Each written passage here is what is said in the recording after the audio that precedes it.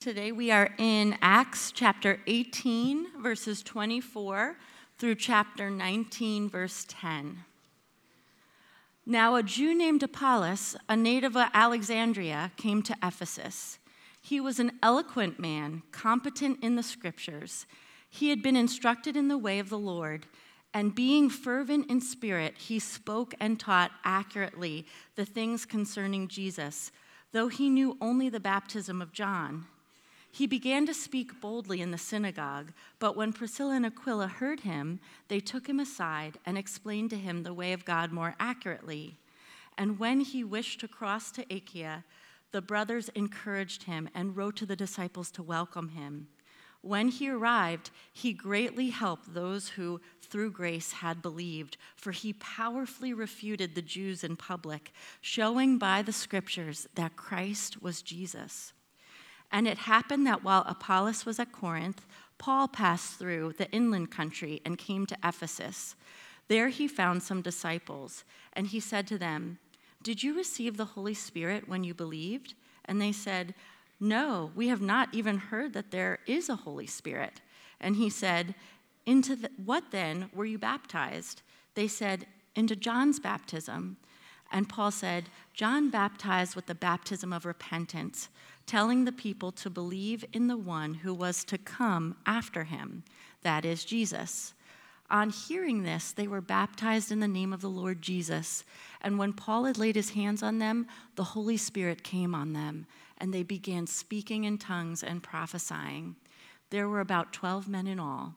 And he entered the synagogue and for 3 months spoke boldly, reasoning and persuading them about the kingdom of God.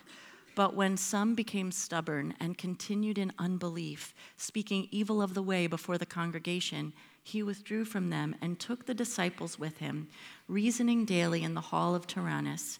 This continued for 2 years, so that all the residents of Asia heard the word of the Lord, both Jews and Greeks. This is the word of the Lord. Thanks be to God. Let's pray. Father, we're grateful for your word this morning, even if at first glance we're not quite sure why we're hearing it. And so, Lord, would you come and make the ground of our hearts fertile? As, Lord, you have invited us into a place of worship where we got a very big picture of your goodness, of your majesty, of your grace, of your plan for redemption that includes us. Would you now, Lord, speak in such a way that all of us can hear? Would you convict of sin? Would you encourage in righteousness? And Lord, would you cover us and fill us with your love? Come, Holy Spirit. We're in desperate need of you more than anything else. Spirit of the living God, fall afresh on us today. In Jesus' name we pray. Amen. You may be seated.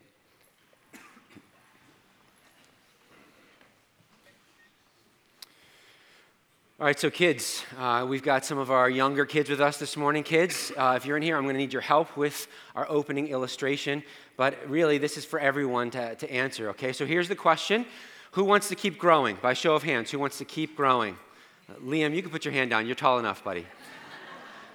Okay, thank you for your honesty. So how tall do you want to be is the question that I want to ask. Do you want to be Stephen Huang type tall, which is like 6'4", 6'5", Liam Reinmuth, which is like 6'1.5" since I'm 6'2"?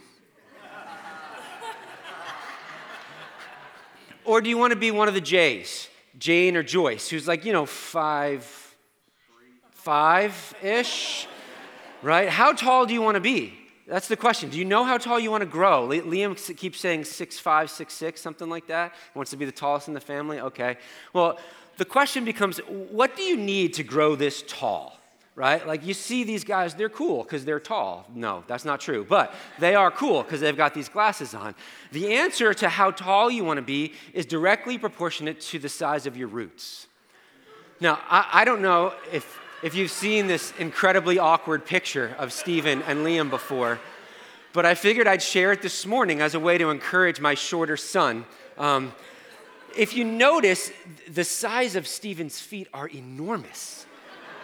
And if you've gone through puberty, or if you have kids who are about to, if you're younger here and you're like, I want to grow tall, I want you to know this. God has a funny way of growing your roots before he grows your branches, right? So your feet get really big and you're not quite sure how to walk around, and that's also you can grow up into your feet. So the size of your roots is going to be directly proportional to the size of your branches. You cannot grow tall without deep or big roots. You following? The other part of growing, however, is a willingness to change. This is Liam at 4, and this is Liam at 17. A lot has changed, and yet some hasn't. He has the same exact haircut, I can see, right? He still has the same smile, the same glow in his eyes, right? But he doesn't wear a whole lot of Iron Man t-shirts anymore, right? Like some of his preferences have changed. The way that it's come out of his heart has changed. But I can tell you that what's rooted in his heart hasn't changed. Because the very reason why he loved Iron Man is because he has eyes to see those in need and wants to help. And that has only grown as he's gotten older. And so there needs to be a willingness to grow and change, to change as you grow, right? Because growth is change, but none of us like change. We're afraid of change. We like things the way that they are. But if you want to grow, you have to take the risk of change. Now, realize that even as you take that risk, your roots don't change, right? The core of who you are doesn't change. When we're talking about our body, we're talking about our DNA, right? DNA will remain the same. No matter how hard he tries, he'll never get rid of his Rhinemuth DNA, right? He will always be a Rhinemuth because he's my son. That's inside of him. It doesn't change. No matter how hard he tries, he will only ever be a male. Why? Because it's written on every chromosome in his body. That is who he is, and it will not change. In the same way that he cannot change his eye color. He can wear contacts all he wants, but he will always have hazel eyes. It is rooted in his DNA, in the chromosomes that make him who he is. Liam's left-handed.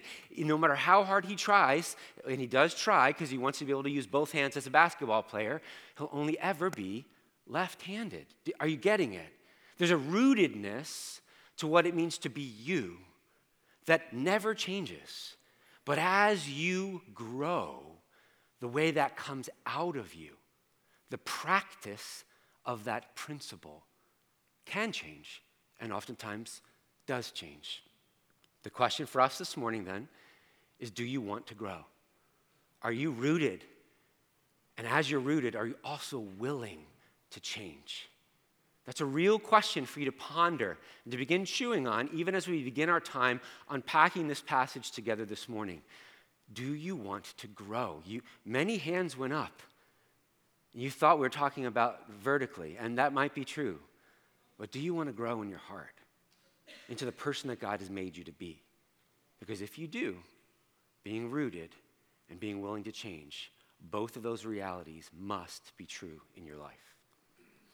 This is where we're going as we continue in our sermon series through the book of Acts. We've been in for a few months now, unpacking this mission of the Holy Spirit, what it means to be the church of Jesus Christ, empowered by the person of the Holy Spirit. Here's our theme for this morning.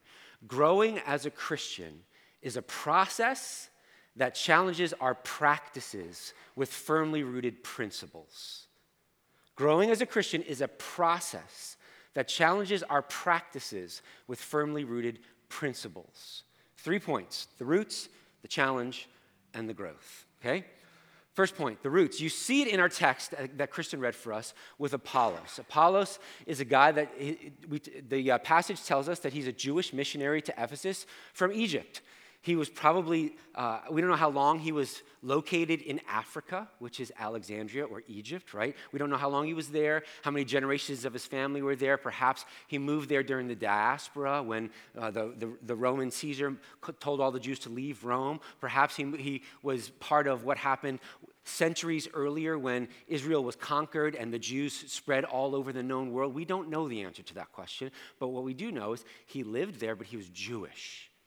And as a Jew, he became a Christian. So let me just highlight a point we've made several times so we don't miss it again. All the first Christians were Jews.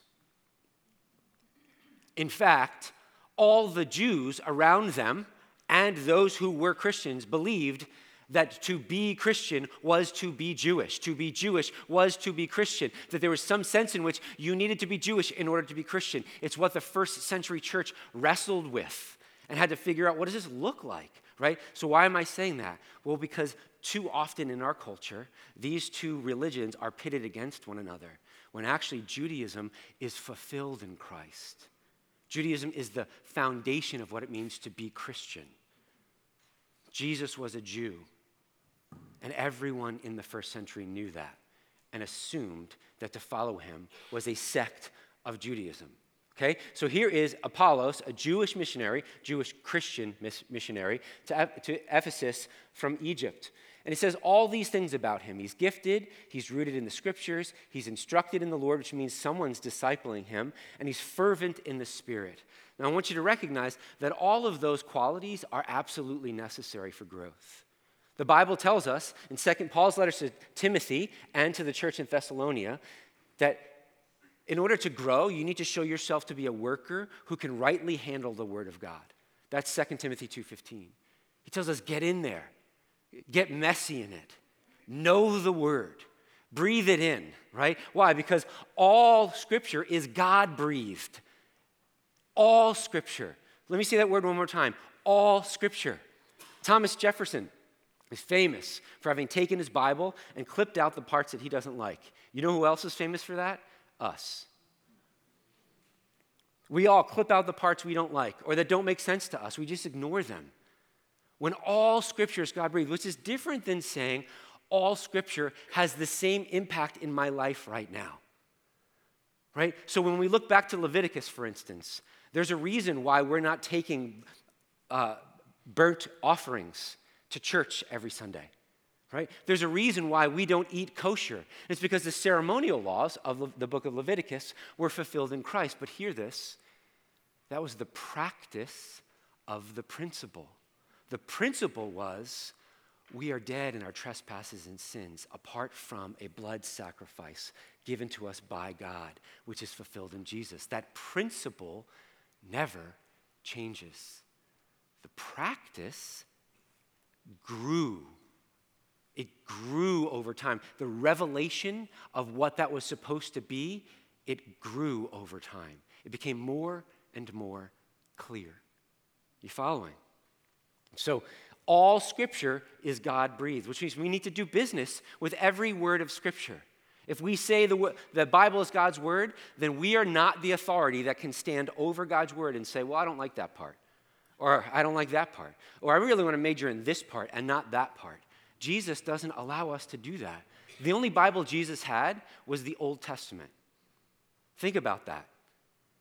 So often we cut off the Old Testament. We're like, oh man, God seems like he was angry back then and maybe got up on the wrong side of the bed and there's a lot of weird stuff back there. Doesn't make sense to me, so I don't really want to deal with that. The only Bible Jesus had was the Old Testament when he said that God is your Father who loves you. Please realize, friends, if we're coming to conclusions about what's in the Bible that contradict other parts of the Bible, the only person who's wrong is me. Right? So we're going to unpack what that looks like a little bit more in just a second. But 2 Timothy 2:2 also says that we are to instruct others as we ourselves grow in the truth. We're to give it away. We call that discipleship or spiritual formation, mentoring, right? Whatever word you want to use. And then 1 Thessalonians says, don't quench the Spirit. So when you see that Apollos was fervent in the Spirit, he was eager, it means he's walking in the Spirit, right? So here's the challenge to Apollos, right? So he's rooted in the Scriptures, but the challenge is he knew only the baptism of John. Now, if you understand the way that redemptive history played out, John the Baptist prepared the way for Jesus to come. And John the Baptist baptized people into a baptism of, who remembers the word? Repentance, thank you. A baptism of repentance, which is good and necessary. It's rooted in the principle that says we need a Savior, right? But if all they know is the baptism of repentance, then they don't know the whole story. Because the whole story is that baptism of repentance is what? Who entered into for us? Jesus. Jesus even repented for us perfectly. He entered in carried our sin even to the cross and died there. And when he rose again, he won the right to give us his Holy Spirit. And so if you don't get to the Holy Spirit, you've missed the whole point. The whole point is God with man. The promise of Emmanuel, the reception of God into our hearts, and one day when there will be no separation between us and God. Are you following? There is something to be said about the progressive nature of Revelation that we see in our passage for this morning. And so you see that these two church planters, Priscilla and Aquila, pull him aside and actually begin to disciple him. They disciple Apollos, who's there as an evangelist, who's there to help plant the church, who's undoubtedly preaching and teaching, and they are pouring into him. And I want you to notice something here. This is not a small detail. It's not a small detail that Priscilla and Aquila are the ones pouring into Apollos. Let me explain. The first challenge we saw was a challenge to Apollos. The second challenge is a challenge to the church about what we see in this passage about the restoration of female value. Remember last week we talked that we were going to actually unpack some of this today, which is what we're going to do. Because what we saw last week, the beginning of, and what we see more this week, is that when it comes to how God created male and female to interact with one another, it's neither paganism nor is it patriarchy. Remember that phrase from last week? It's neither paganism nor is it patriarchy. Let me explain what that means, and please listen for why that matters. So first, undermining paganism. There is a goddess, a patron goddess, in Ephesus, which is where they're at, called Artemis. Artemis was known as Artemis the Great. As we'll see in next week's passage, they started worshiping her in a unique way in Ephesus because they received basically a meteorite that crashed in Ephesus with the black rock. And it looked like a woman, and they all thought it was Artemis the Great. And so they made Artemis their patron saint and did some weird things about what Artemis meant for them versus what Artemis meant for the rest of the world. You see, in the Greek culture, Artemis was the huntress. She was fierce. She was independent. She didn't need man. She was unmarried and the perpetual virgin. She was the answer to the oppression of women. Here's the answer to the oppression of women: oppress the men. You remember last week how we unpacked a little bit of that? How they would have these cult practices where men weren't even invited, where it was all about the women walking in power, exercising that authority, and how that was actually the opposite of what Scripture says. You don't overcome evil with evil. You overcome evil with good. The answer to oppression is not oppression. The answer to oppression is love and justice, friends. So what we see here is that in Ephesus, there was a unique manifestation of Artemis where she wasn't simply this huntress. Somehow she was also the goddess, the mother of life and of fertility. How that happens and how those two things work together is above my pay grade. I have no idea how these two things somehow fit together, but they're both true at the same time. But what I want you to hear and see very clearly is that this is a culture that worshiped Artemis the Great. Listen to what they called her: Lord and Savior. Have you heard those terms before? Artemis is our Lord and Savior. No, she isn't. They said that, not us. Artemis, Lord and Savior. This is the culture into which we find the church breaking. It matters that we understand culture. Why? Because if we don't, then we start to say things like this: well, this is just the plain reading of that text. Friends, there's no such thing as a plain reading of the text, period. There's no such thing as a plain reading of the text. All there ever is a contextualized reading of the text. We are either working really hard to understand their culture and the context of the Bible and how those things work together, or, which is called exegesis, or we're bringing our own presuppositions and thoughts, culture, expectations, and placing them on the text, which is called eisegesis. We're called to do exegesis. Doing eisegesis is wrong and dangerous. We must be a people who study the Word to show ourselves a worker well approved, rightly handling the Word of God. So you see, this is the pagan context. But it's also what's going on in our text is it's undermining the patriarchy. What do I mean by that? Well, in the patriarchal culture that the Jewish community found themselves in, there was an oppression of women. Women were owned like cattle. They had no rights. They were seen as lesser than the men in their culture, which was a complete diversion from God's direct creation design. What do I mean? Well, remember back to Genesis chapter 2, when God is creating. It's a kind of a zooming in on the garden scene. And he says he makes Adam out of the dust, and then he has Adam name all the animals, and he's looking for a suitable helper. And we all read that word as, hey, I need a little helper here. Yeah, come help me, little helper. And that word helper is actually azer in Hebrew. The word azer literally means life supporter. Literally means the one who sustains life on your behalf, right? And so azer is used more times in Scripture to refer to one person than any other. You know who that is? God. God is our azer. And so when God makes Eve to be the azer for Adam, we are not to read that as some sort of subjugation of Eve, as somehow she's down here. We're to read that as God made Eve exactly what Adam needed to sustain and multiply life. Which is why he doesn't take Eve from another pile of dust or from Adam's foot. He takes Eve from where again? Her ribs, or let me put it differently, her side. Because here is a sign of equality. They were made to be equal, but hear this, not equivalent. Father, Son, and Holy Spirit are equal God.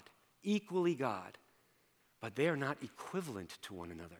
God the Father doesn't die on the cross. God the Son doesn't come up with the plan. God the Son, it is his Spirit and the Father's Spirit that proceeds, but it's not Jesus in the flesh who lives in our hearts. It's the Holy Spirit who lives in our hearts. They each have a different role. And what you see from the very beginning in the Scriptures is that Eve is created to do one thing that Adam cannot do. Do you know what it is? Have babies. Have babies. Why? Because Adam and Eve were made in God's image, and as image bearers, God wanted us to be able to do what he does. God is the creator of life, so he wants us to create life. Is there any privilege bigger or better than that? To create life. When you see a little baby that looks like you, or when you hold a baby in your arms and you realize this is for me, you realize, oh my goodness, God meant what he said in Genesis chapter 2. So we are equal, but intentionally not equivalent. So the blurring of the lines between male and female that's happening in our culture today, friends, is directly contradictory to what the Bible actually teaches. And as we said last week, I'm going to say it again. It is intentionally designed to remove the only foundation that our kids have to stand on when it comes to their sexuality. We know who we are because the Maker who wrote the handbook tells us who we are. Made in his image, infinitely valuable, loved just as you are, male and female. He created us. And so, you see God's original design in Genesis chapter 2, which is undermined by the culture, the patriarchal culture of the oppression of women, right? And so what you see in our passage for this morning is some of the fruit of what I call God's progressive revelation. By progressive, what I mean is unfolding over time. It unfolds over time. It's God speaking into an ancient society with principles that will ultimately undermine their practices. Can I read that for us one more time? Speaking into an ancient society with principles that will ultimately undermine their practices. Let me explain, right? With two examples you see up on the screen. First of all, slavery. Slavery has been a part of our world since the very beginning. Those who have the power oppress those who do not and bring them into slavery. It's happened all over the place. You see it in the book of Daniel, when Daniel is taken away by Nebuchadnezzar, the king of Babylon, when Jerusalem falls. And he has a pretty good slave life, right? He's made into a eunuch. That's not so good. But then he's actually in the court of Nebuchadnezzar as a wise man and as one who gets some good food to eat and has a pretty decent life. But then you also see in the history of God's people the enslavement of their people in Egypt, which was horrific, which include infanticide, which included all sorts of abuse. All sorts of abuse. So you see slavery as a part of the history of the world from its inception. And then you find weird passages in the New Testament. Colossians chapter 3, Ephesians chapter 5, that say something like this: slaves, obey your earthly masters as unto the Lord. What? Is God actually saying that slavery is a good thing? Is God actually encouraging us to own slaves? Absolutely not. Here's what he's doing. He's undermining the practice of slavery in that culture by shaping our hearts as his followers to overcome evil with, what was that word we said before? Good. It just slipped out. That's a Freudian thing right there, right? Like to overcome evil with good. And that's precisely what happened in that culture. God was never for slavery. In fact, when you see the movement of Scripture from garden to garden, it is from freedom, absolute freedom, to absolute freedom. And so the movement of Scripture has to get us there from beginning to end. And you see that play out in Scriptures like the ones on the board here. Isaiah 61, when Jesus comes, he says, "The Spirit of the Lord is upon me to preach the good news to the poor, to proclaim liberty for the captives." He's saying from the beginning, I'm here to set prisoners free, so that slaves are now free. You're not a slave anymore when you become a part of the kingdom, which is precisely what Paul writes when he writes his letter to Philemon. Philemon was a slave owner. Philemon was a slave owner, and the name of his slave was Onesimus. And Onesimus had escaped slavery and was with Paul. And Paul wrote to Philemon and said this: I could command you to do the right thing here. But instead, I'm going to appeal to your heart. After all I've poured into you to help you to see what it means to be Christian, slave to death and sin, and now alive and free in Christ, I want you to apply that same principle to Onesimus, your brother. I write to you as one who is literally in chains because he was in prison. Do you see the movement of Scripture is in the direction of the principle of freedom? The same can be said when it comes to marriage principles, right? When it comes to polygamy, when you see Abraham have multiple wives and David have multiple wives, you're like, I guess we can have multiple wives, right? Wrong.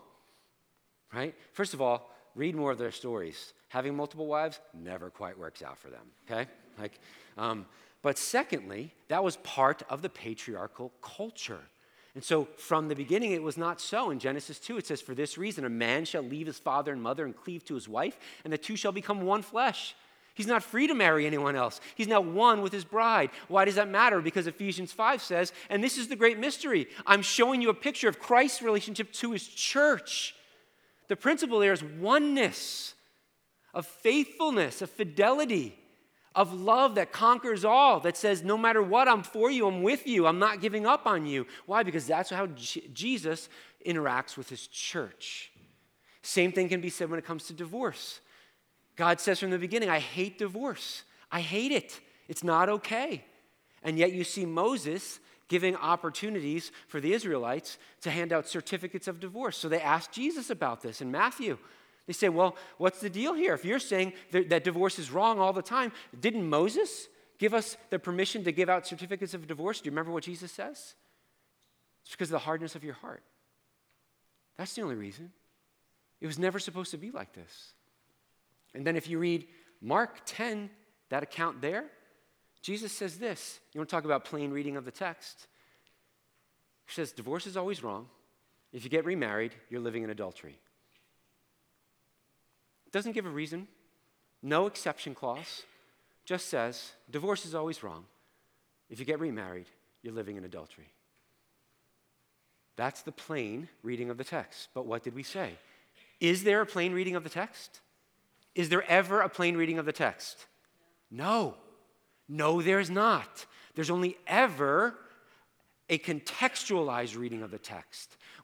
We have to dig down and find the principle that Jesus is playing out in terms of the audience that he's speaking to in that moment, both within the culture and within the Bible. And when you do, what you find is that same principle of oneness plays out with the divorce stuff. Because in Matthew's gospel, he says, except for porneia, except for infidelity. If there's infidelity, then you're free to go and be divorced and get remarried. Let me rephrase that. If there's hardness in the heart of one of the people in the marriage, and you need freedom because that oneness is broken, you're free to go. Paul picks up on that in his letter to the Corinthians. In 1 Corinthians chapter 7, he says, if they abandon you, you're free to go. Do you see the difference? It matters that we read things in context so that we can get the heart of God. The heart of God is not to punish the one who's already being abused and hurt. It always takes two to tango, but oftentimes when there's a divorce, unfortunately, there's one party that gives in and seriously hurts the other side. And even there, please hear this, even there, God says, if you'll let me, I will work a mighty work of grace in your marriage. But if you can't, you're free to go. Because the oneness principle has been undermined. Do you see what we're getting at here? This is progressive revelation played out over these various life circumstances where God's not saying, I'm for slavery. No, he's saying, I'm going to undermine it very slowly. I'm for polygamy. No, I'm going to undermine it very slowly. He's undermining these things by the principle that he plants in that culture. Okay? What about when it comes to women in the church? The principle is equality principle. A movement from the garden to the garden, which we've already talked about. In marriage, here's what God says. Here's what God says to that very same church in Ephesus. To that very same church who, listen, the issue primarily is a pagan issue. It's a pagan issue. They worship, what's that goddess's name again? Artemis, who is fierce and independent and the oppressor of men. And so, when God through Paul writes a letter to the church in Ephesus, here's what he says. Wives, submit to your husbands. You know who he would not have to write that to? Anyone coming out of a patriarchal culture. That was a no-brainer. Of course I'm going to submit to my husband. My husband owns me. I don't have equal rights. We don't even worship in the same room. Of course I'm going to submit to my husband. But in that culture, that pagan culture, Paul's writing in a way that's undermining that pagan culture and saying to those wives who believe they've now been empowered by Artemis and who have brought into their Christian practices the practices of the worship of Artemis, wives, submit to your husbands as unto the Lord. And now listen to what he says to husbands. If you women were upset about that one, husbands, buckle up. He says, and husbands, love your wives as Christ has loved the church, laying down his life for her. Let me translate that. To a patriarchal culture, or any culture, but specifically a patriarchal culture where you own your wife, you know how someone would have heard that challenge? Wait, you want me to die for my farm animal? You want me to die for one of my possessions? God, through Paul, is saying, you've misunderstood who your wife is. You're to die for her because she is your equal, because you love her, and because just as I laid down my life for you, you're to lay down your life for her. And he says to husbands, you need to do it first. Let every fight in your marriage be a fight over who gets to die first. And you always insist on being the one, because that's what spiritual leadership is actually all about. And oh, by the way, before he speaks to either husband or wife in this passage, he says to both, submit to one another out of reverence for Christ. The principle there, friends, is a principle of oneness, where you see this equality coming out in marriage, where they're absolutely equal, but not equivalent. What about in the church? Well, friends, you have all these examples in Acts that forever I was taught in seminary to just ignore. You know why? Because Acts was viewed as a one-time event that we are to look at back there, and all we do is look at the epistles now to understand how to live as Christians. The problem with that, friends, is that the epistles are actually the spokes of the hub of Acts. Acts is the story. The epistles are the application of the story. Acts is the principle. The epistles are the practice, which is how you begin to make sense of why it seems like certain epistles say different things about the very same issue. And when that happens, you know what question we need to ask ourselves? Why? Do we understand the biblical context, and do we understand the cultural context of what's actually being said here? And so with Priscilla, who's absolutely discipling Apollos, she's in a position of leadership. She's in a position where she's teaching and preaching and church planting. Remember, we talked about it last week. She and her husband, she's named first, by the way, which is not a mistake. She and her husband planted churches in Corinth, in Ephesus, and in Rome. They're leading, they're hosting home churches together. The principle is clear what's going on here. So when you look at letters like 1 Timothy chapter 2 and 3 that seem to say stuff like this: I do not permit a woman to teach or exercise authority over a man. In fact, I want all women to be quiet in the church. Those are Paul's words from 2 Timothy chapter 2. Where's Timothy pastoring at this time? Where's this letter being received? Do you remember what city? Ephesus. Wait a second. Who planted the church in Ephesus? Priscilla and Aquila. Who did Paul plant the church with? Priscilla and Aquila. Is Paul saying, you know what? We got it really wrong with Priscilla. We messed up, guys. This was a big issue. Or is he saying something very different and very specific to that church at that time? Are you following me? Let me explain what I think he's saying. Because when he says this to a church that full of women who have just come out of worshiping Artemis and are now regularly oppressing the men in their context, when he says, to those women, I want you to be silent in the church, does that start to make a little bit more sense to us as to why Paul would write that to Ephesus and then write to Corinth about women prophesying in the church? Did he just contradict himself? Or did he have something very specific to say to Ephesus that's different than what he said to Corinth? Are you following? Then there's this other little verse in 2 Timothy chapter 2 that says this: and women, you will be saved through childbearing. What on earth does that mean? Right? If it happened way back when, you'd think, well, that's pointing to Jesus, right? Because Jesus is going to come through the seed of the woman. This is 30 years too late, friends. Jesus has already come. What does it mean that women will be saved through childbearing? Well, think about the context of Artemis. Who was the goddess Artemis? She was the perpetual virgin. She never had babies. And so who is Paul writing against? Again, by saying, women, you be quiet and you go home and fill the earth with little image bearers of God Almighty. He's writing specifically against the teachings of Artemis.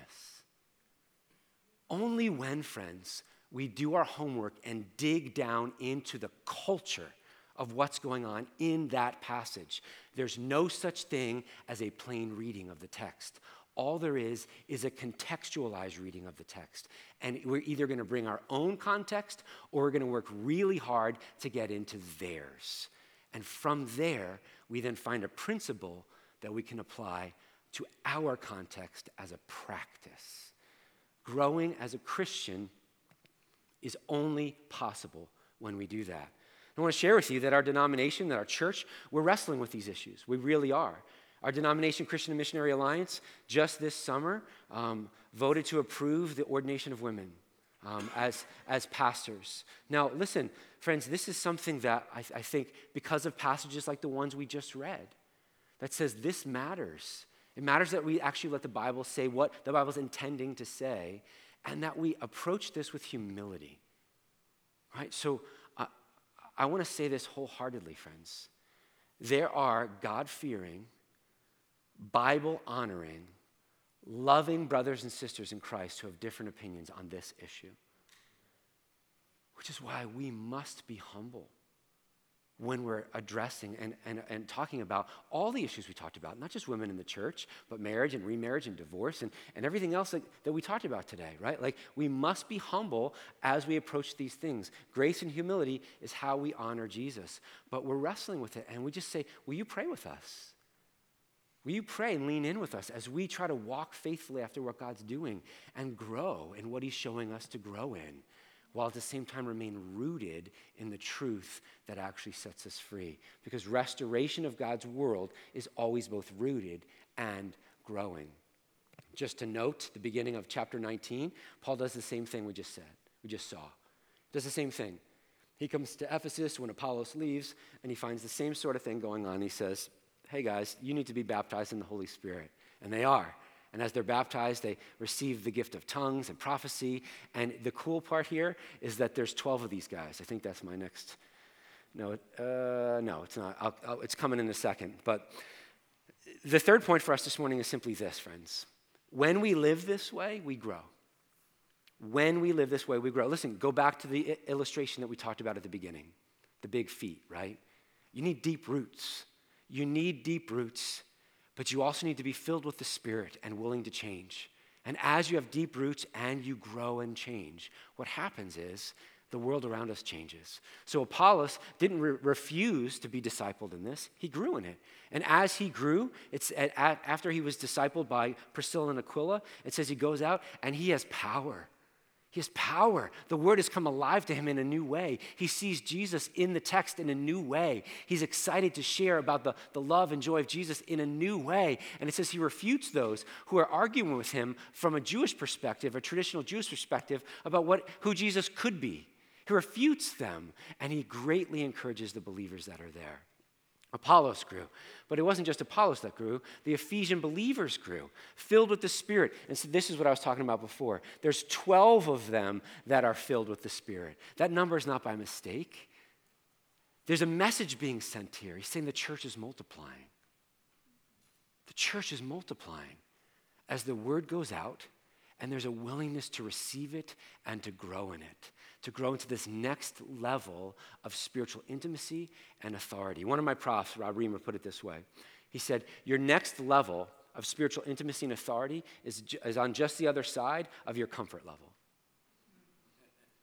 We want to stay comfortable right where we're at in this nice little box because I'm safe here. And what God keeps doing to us as a church is pushing us outside of that box.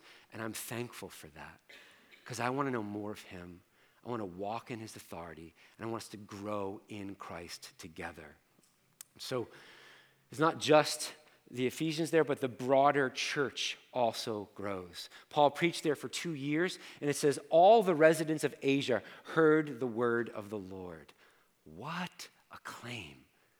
All the residents of Asia heard the word of the Lord. As we're going to see next week, it was disrupting their entire culture because of the Jesus that they had come to believe in. Friends, this sort of growth is not just what happened back then, it's also what we see happening right now in our midst. As we are rooted in Scripture and filled with the Holy Spirit, what are we noticing? What are we seeing?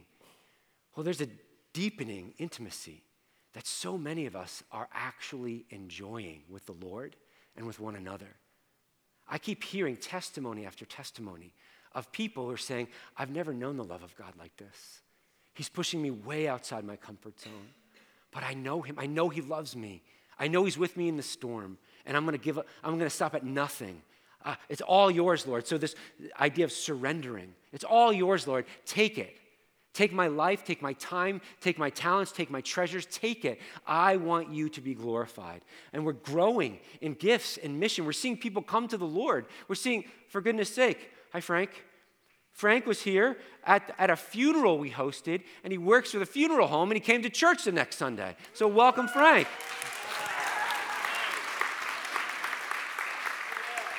You picked a doozy of a Sunday to come, buddy.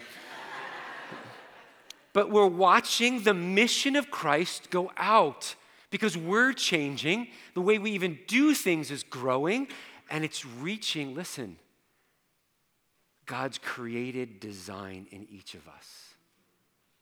We were all made, no matter what anyone believes. God, the maker, says we were all made to know his love and his intimate communion in our souls.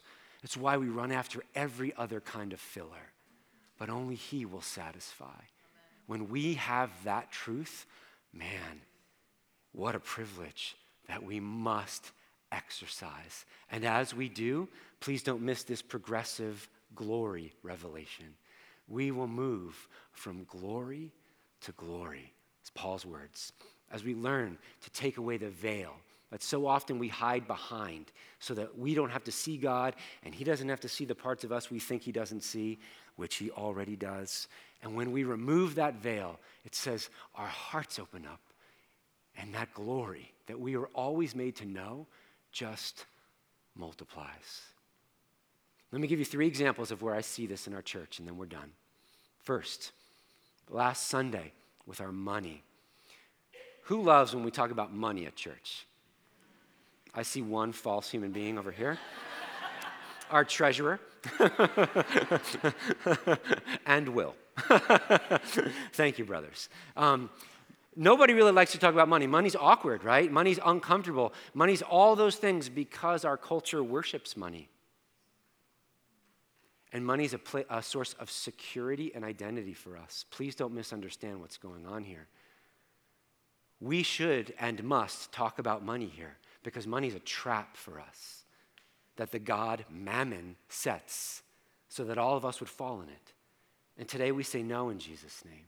What we saw at our congregational meeting, as I challenged all of us to see and to respond to the call, we need 40 families to give $25 more per week for us to meet our new aggressive budget. And I said, and I'm going to be the first. And one of my brothers, who I'm not going to call out, one of my brothers stood up and said, and I'm going to be the second. Can I tell you what that did to my heart as a pastor? Can I tell you what that did in heaven? When the Lord heard that? Can I also tell you that after the service, another brother came up to me and said, I've got a funny story to tell you, Will. I was listening to the Lord in prayer, and he said to me this week, he said, you know what? You need to give more to All Souls. I want you to increase your giving by 1%. He did the math. He goes, oh, that's not too bad. That's only going to be $25 a week.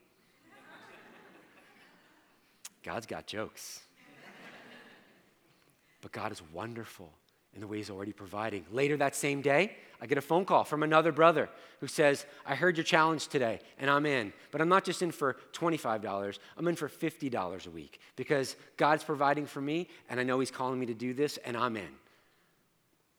Beloved, we are worshiping God with our money, which means where our treasure is, there our heart also is.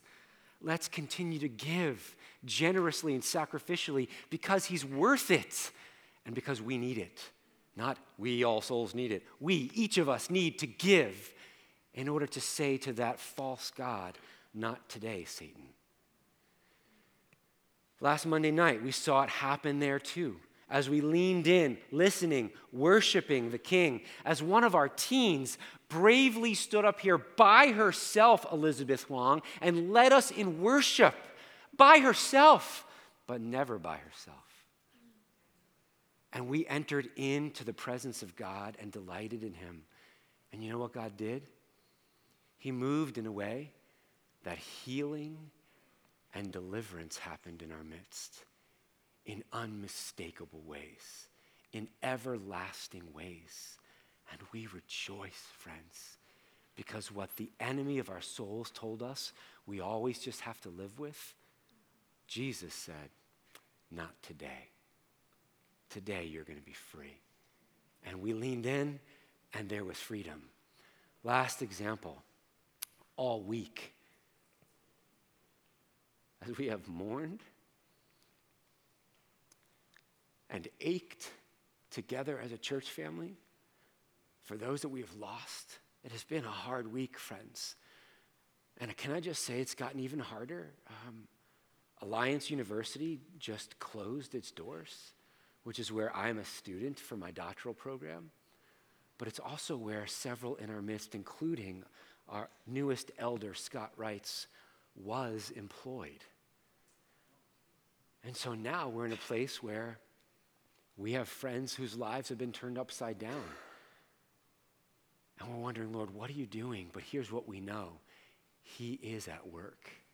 We're going to trust that and believe that and pray for that for you guys and for everyone whose lives have been impacted with what was going on at the college. And we're going to watch God move, friends, because he's going to call us to surrender all the more and to sacrifice all the more and to enter in it all the more. And you think, oh my gosh, that's a lot. No. You don't understand. The principle of the scriptures is this.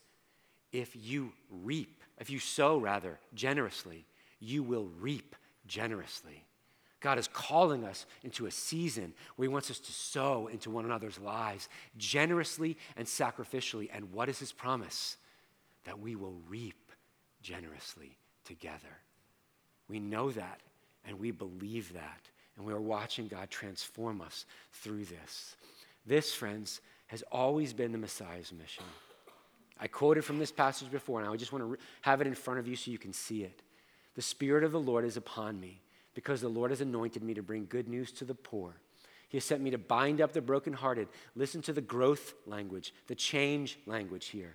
To proclaim the liberty to the captives. Notice it's rooted in the Spirit and in the truth, but it's change and growth. Liberty to the captives, an opening of the prison to those who are bound.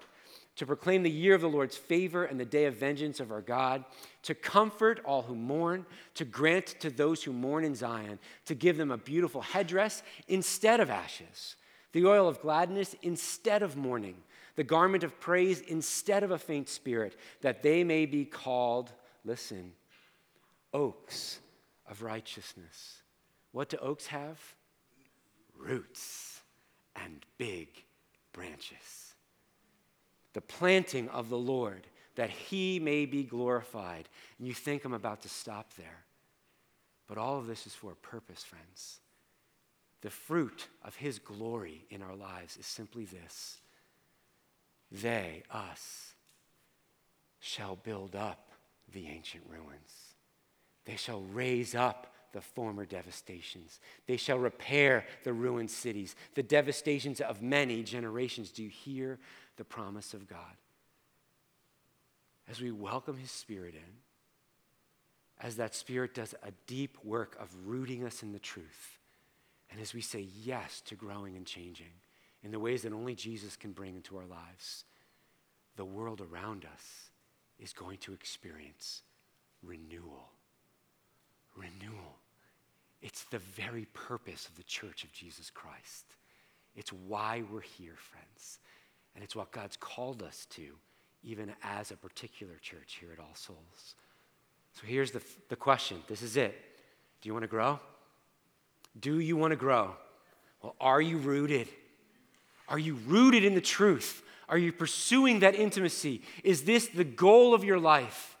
And are you willing then to change as God grows you and us together? This is our future, friends. It's who God's called us to be. It's who God's calling us to be. It's where he's taking us. Let's lean in. Deep roots, big branches. Amen? Let's pray. Jesus, we are grateful for this passage for what it is, Lord. It's different than other passages we've looked at. It's challenging us to the core of our being in thinking about things in our lives that maybe we need to rethink. It's challenging us to see, Lord, how to lean in and let your scripture actually say what it says as opposed to what we've maybe been taught it says. But it's also, Lord, challenging us as individuals to have a very different set of priorities. Lord, to be rooted.